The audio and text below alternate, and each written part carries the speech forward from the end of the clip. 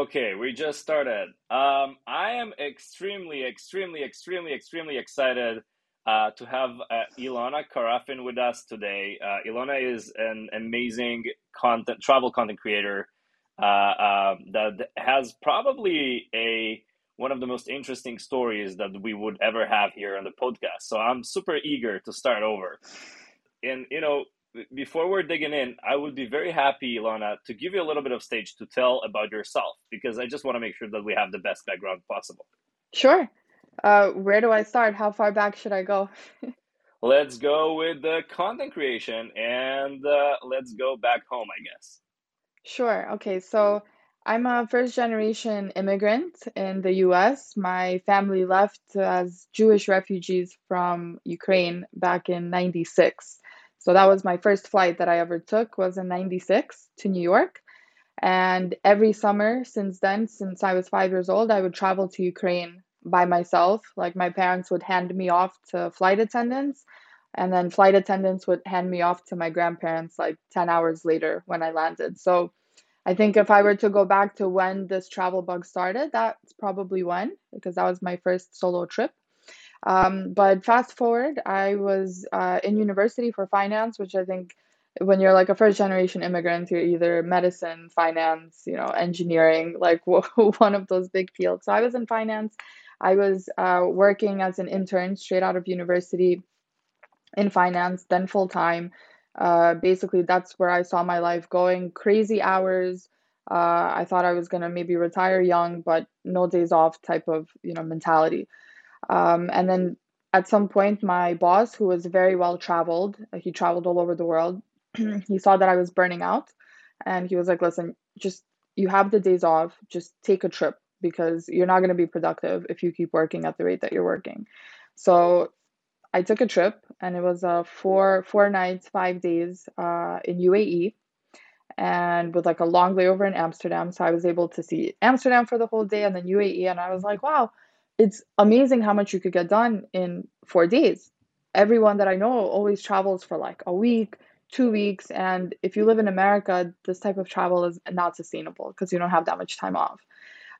So I started taking weekend trips. I would literally take one day off every other month or 2 days off, and I would travel on long weekends.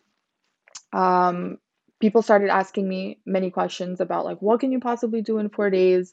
So many repetitive questions. So I decided to create a website. Well, someone recommended that I create a blog. I knew nothing about blogging at the time. But I really wanted people to stop asking me questions or to just like direct them to one place. So I started popping my itineraries on a website, and kind of like the rest I could say is history. A couple of months into my blogging phase, I got picked up by large publications. Business Insider was the first. They were like, Wow. you travel on long weekends, you're a young professional, you're perfect for the demographic of our followers that were like young professionals that maybe have the money to travel but don't have the time. So they posted an article about me and it went viral. It was completely unexpected. And after that, I got picked up by a few more publications, and then everything kind of just started snowballing. Like this industry that I didn't even know existed uh, kind of came to reality in front of me. And brands were offering money, tourism boards were offering free trips. And I was like, what? Like, are you serious? Like, out of a hobby, there is a business opportunity. And I was super young. I mean, I'm still super young, but back then I was like, listen, if I'm ever gonna take the chance, the leap of faith, it better be now. Because if anything doesn't work out, I could go back into finance. I'll find a job. It's not gonna be like too big of a break in my resume. And yeah, so I continued traveling on long weekends for a little while. I saved money, and then I just resigned, gave myself like a 6 month buffer, and said, let's see how much I could do in 6 months. And that's it. The rest is history. Cool. So first of all, I've got to say I hope that that we wasn't are too long. right. I've got to say that we have the like a very similar background because my parents are immigrants from Ukraine as well, but to Israel. So Oh, my okay. mom is from Odessa and my father is from Donetsk. So yeah, I've been traveling Wow. as well a lot. So yeah. Interesting. Yeah, half of my family moved to Israel too, so we kind of like split. Half of Got my it, got it. family is in Ashdod, and then the rest of us are here. Yeah. So. Yeah, so I was born and raised in Ashkelon, which is near Ashdod, so a lot, so it's pretty much all connected. Mm-hmm. Cool. Now Yeah. I do want to jump a little bit. So, when you started doing content for travel, it was, I guess, mainly text because it was a website and it was before the whole Instagram, Mm-hmm. TikTok thing, of course. One of the things that I'm asking a lot content creators, how do you see the evolvement of content in travel over time? And then how do you see the evolution of this? Like, what would be the future? Sure. That's a great question. I think right now it's an indisputable fact that we're moving into video, especially short form video. We've seen this with TikTok, obviously, that I think they were, well, maybe Vine was the first to Right, introduce right, this right. concept, but Vine People don't was, remember Vine, but it it was a was thing. kind of like in its infancy. Yeah. It was a thing and it was a big thing. And I think that was maybe like the start of short form video.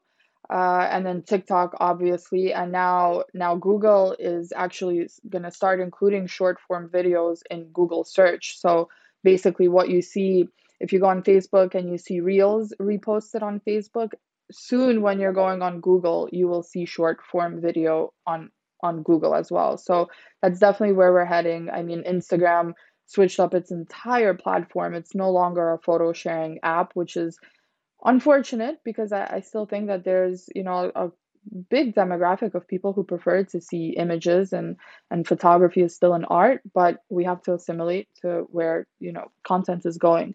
But with that said, I still think that blogging and text content is very important. Even if you look at like a basic example of looking for things for an itinerary, watching a video is great, but you still have to take that information and either screenshot it or write it down.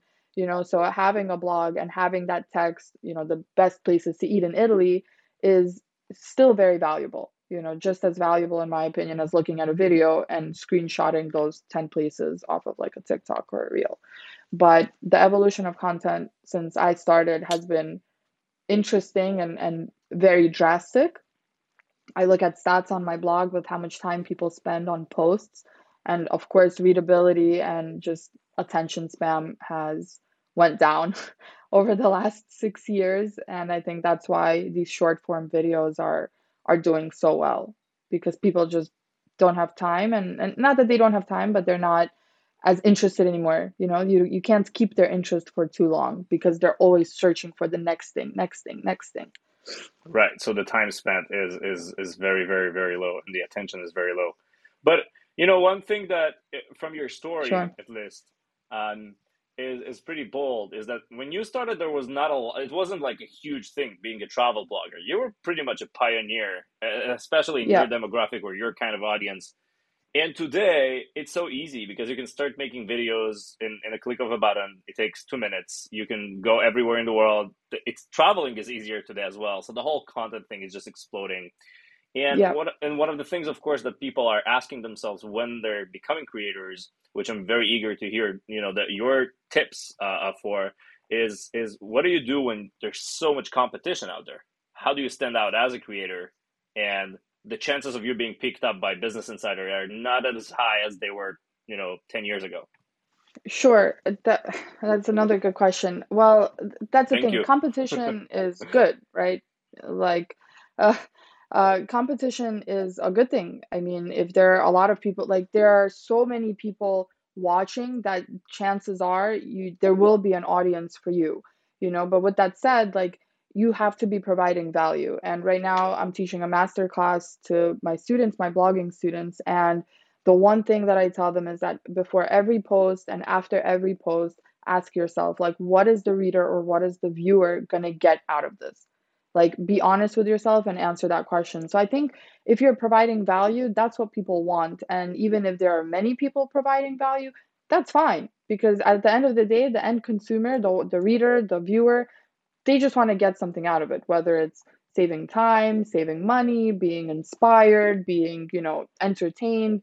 And they could get it from multiple sources, sure, but you could be one of those sources. Just like there are many, many businesses that exist and they compete with each other. That's healthy, right? Like it's healthy for the economy, it's healthy for the creator economy. And I think perfecting your craft and perfecting your skill will always be of benefit to you, because at the end of the day, you're building your own brand, and these skills can transform into a different business opportunity later on. If you know how to brand yourself, if you know how to sell yourself, if you've perfected your craft as a photographer, a videographer, or a writer, right? I think that's the part that people forget, because they get really overwhelmed with the workload and they forget that they constantly have to work on themselves. Whether you're taking courses, watching YouTube videos, uh, going out, taking lessons, but you have to be good at what you do, whatever it is that you're doing. And there's Right. always room for improvement on top of that. So, that's a great point, but I think there's another point that is pretty much bold with your Instagram account, for example, is that you have a real community of people who are not only watching your videos or watching your content. They also were there to help you support refugees from Ukraine when you wanted to fundraise some of this stuff. Tell me a little bit about how do you see Yeah. community development, and how do you take so much of your influence into doing stuff that are not trivial at all. Yeah, I still, with every fundraiser that I do, every time that I ask my audience for something, I still go through this big mental barrier of like, is it okay to ask? Should I be asking? Like, am I giving enough in return? And I think that's what it comes down to, like this concept of value. I know that I provide a lot of value to my audience, and I strive to do that through my blog, through my content, across all my social channels. And when I do these fundraisers, I think in a way that adds even more value to people, because they are doing a good deed and I'm giving them the opportunity to see where, their money, their donations, their support is going. So I always try to make it like a two-way street. But yeah, like loyalty is built on the foundation of value. So because I know I give a lot when I do these fundraisers, I know that people are going to give back to me tenfold, and that's the beauty of it. I altruism, like if I had the opportunity to not post anything that I do, I would, because I actually hate getting compliments. Like I hate when people write to me and like tell me how amazing I am. Like it makes me very uncomfortable. I don't know how to react to these things. But when you're doing fundraisers and you have a responsibility in front of thousands of people, you have to show it. You have to build credibility. Like we have to do these videos, we have to take these photos, not because we want to show off what we're doing, but because we know that the more credibility we build, the bigger the fundraiser will be next time, next time, next time. So that's the logic behind the work. And I think I'll quote Spider-Man in this case, and I'll say that with great power comes great responsibility. And you're taking so much of your influence into good ways. And I want to dig deep into this a little bit more, because we're working at Wonder with thousands of different creators from all over the states, and those people have a lot of power. They have their communities with them. Yeah. They have their say. How do you think about your influence? How do you think about taking some of your influence, not only from for the value that you're giving to your community, but to use the power of your community to do good on the world in the world? I think that there are different levels of influence. There are influencers, we'll just use the term for the purpose of this conversation, but there are influencers that could post a link to a product and all of their followers are so loyal, they will just click on it and buy it. So there's like that type of influence. I think that I fall into the sphere of influence where I could really shift and navigate people's opinions, which is also a very important type of influence. So I research and triple check everything that I post when it comes to like factual information. I'm very vocal about, many issues. I can't cover all the ground, but the ground that I can cover, I do a lot of research on, and I have many conversations, personally, like in DMs, via email, because opinion is a big deal. So if you could change someone's mind about a certain topic, like that could literally, if enough people change their mind, that could change the course of an entire topic.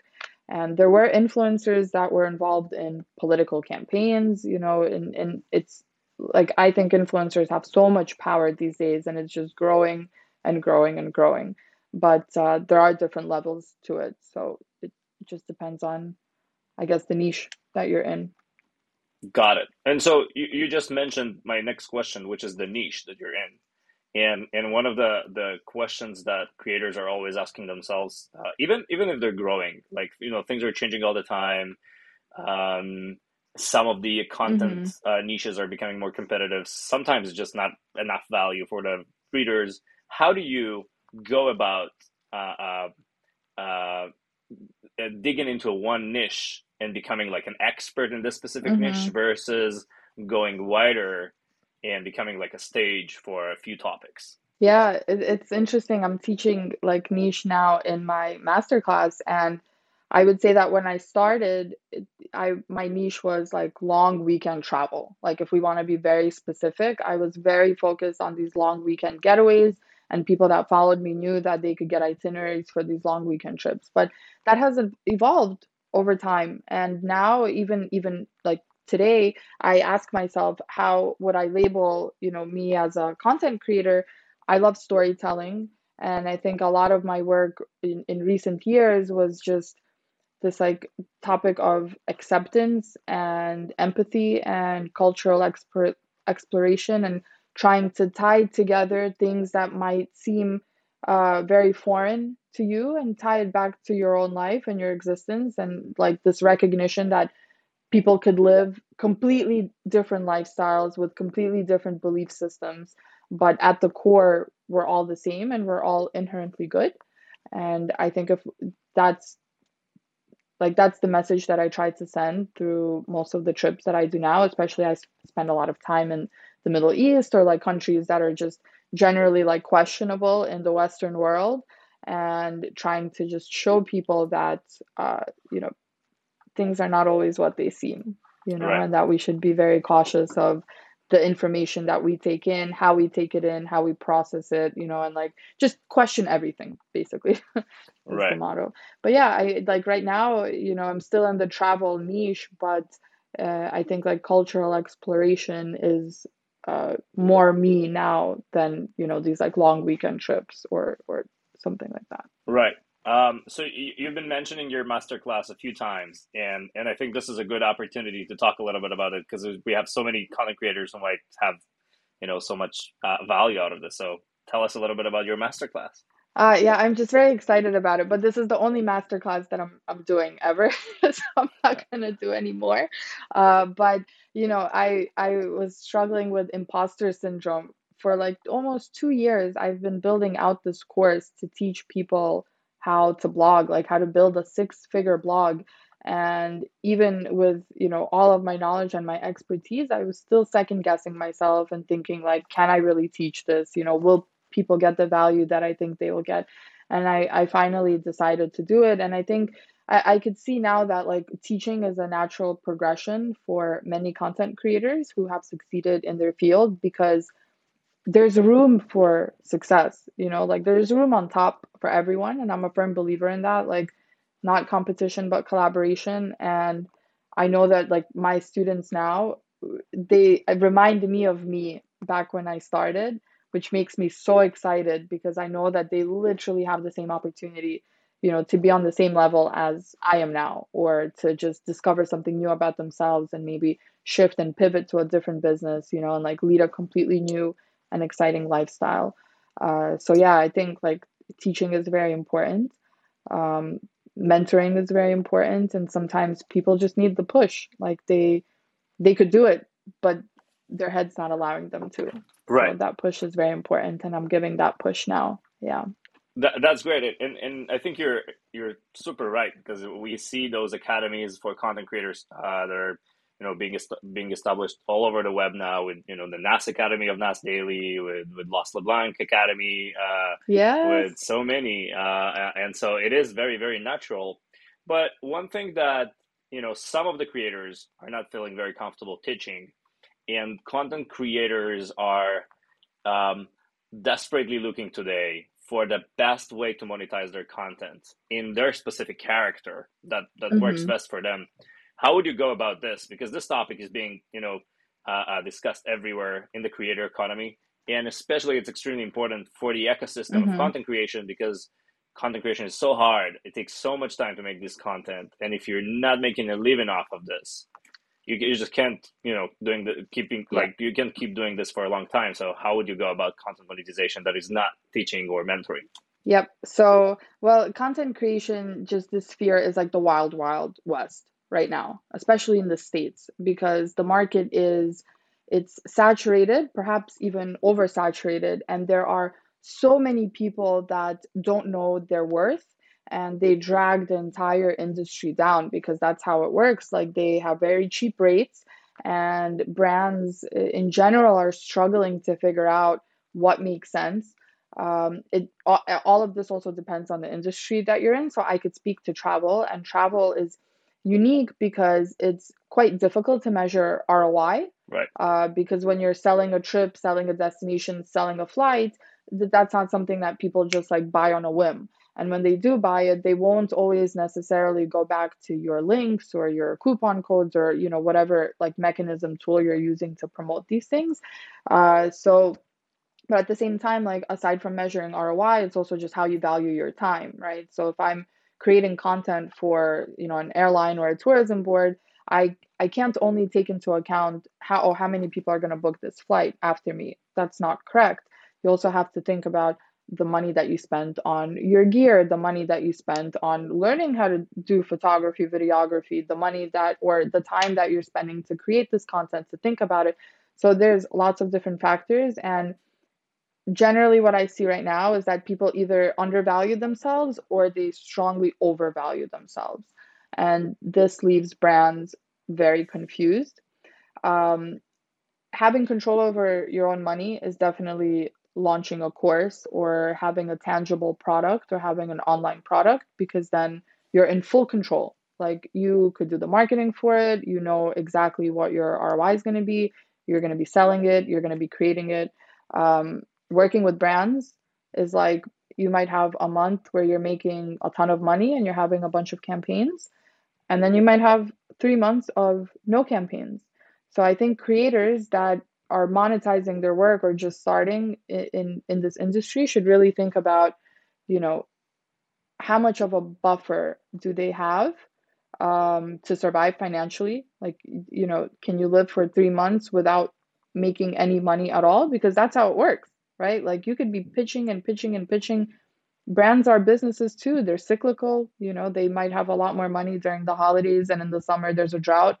And you as a creator are at the mercy of that. So my recommendation is brand work is amazing, but the end goal should always be your own product.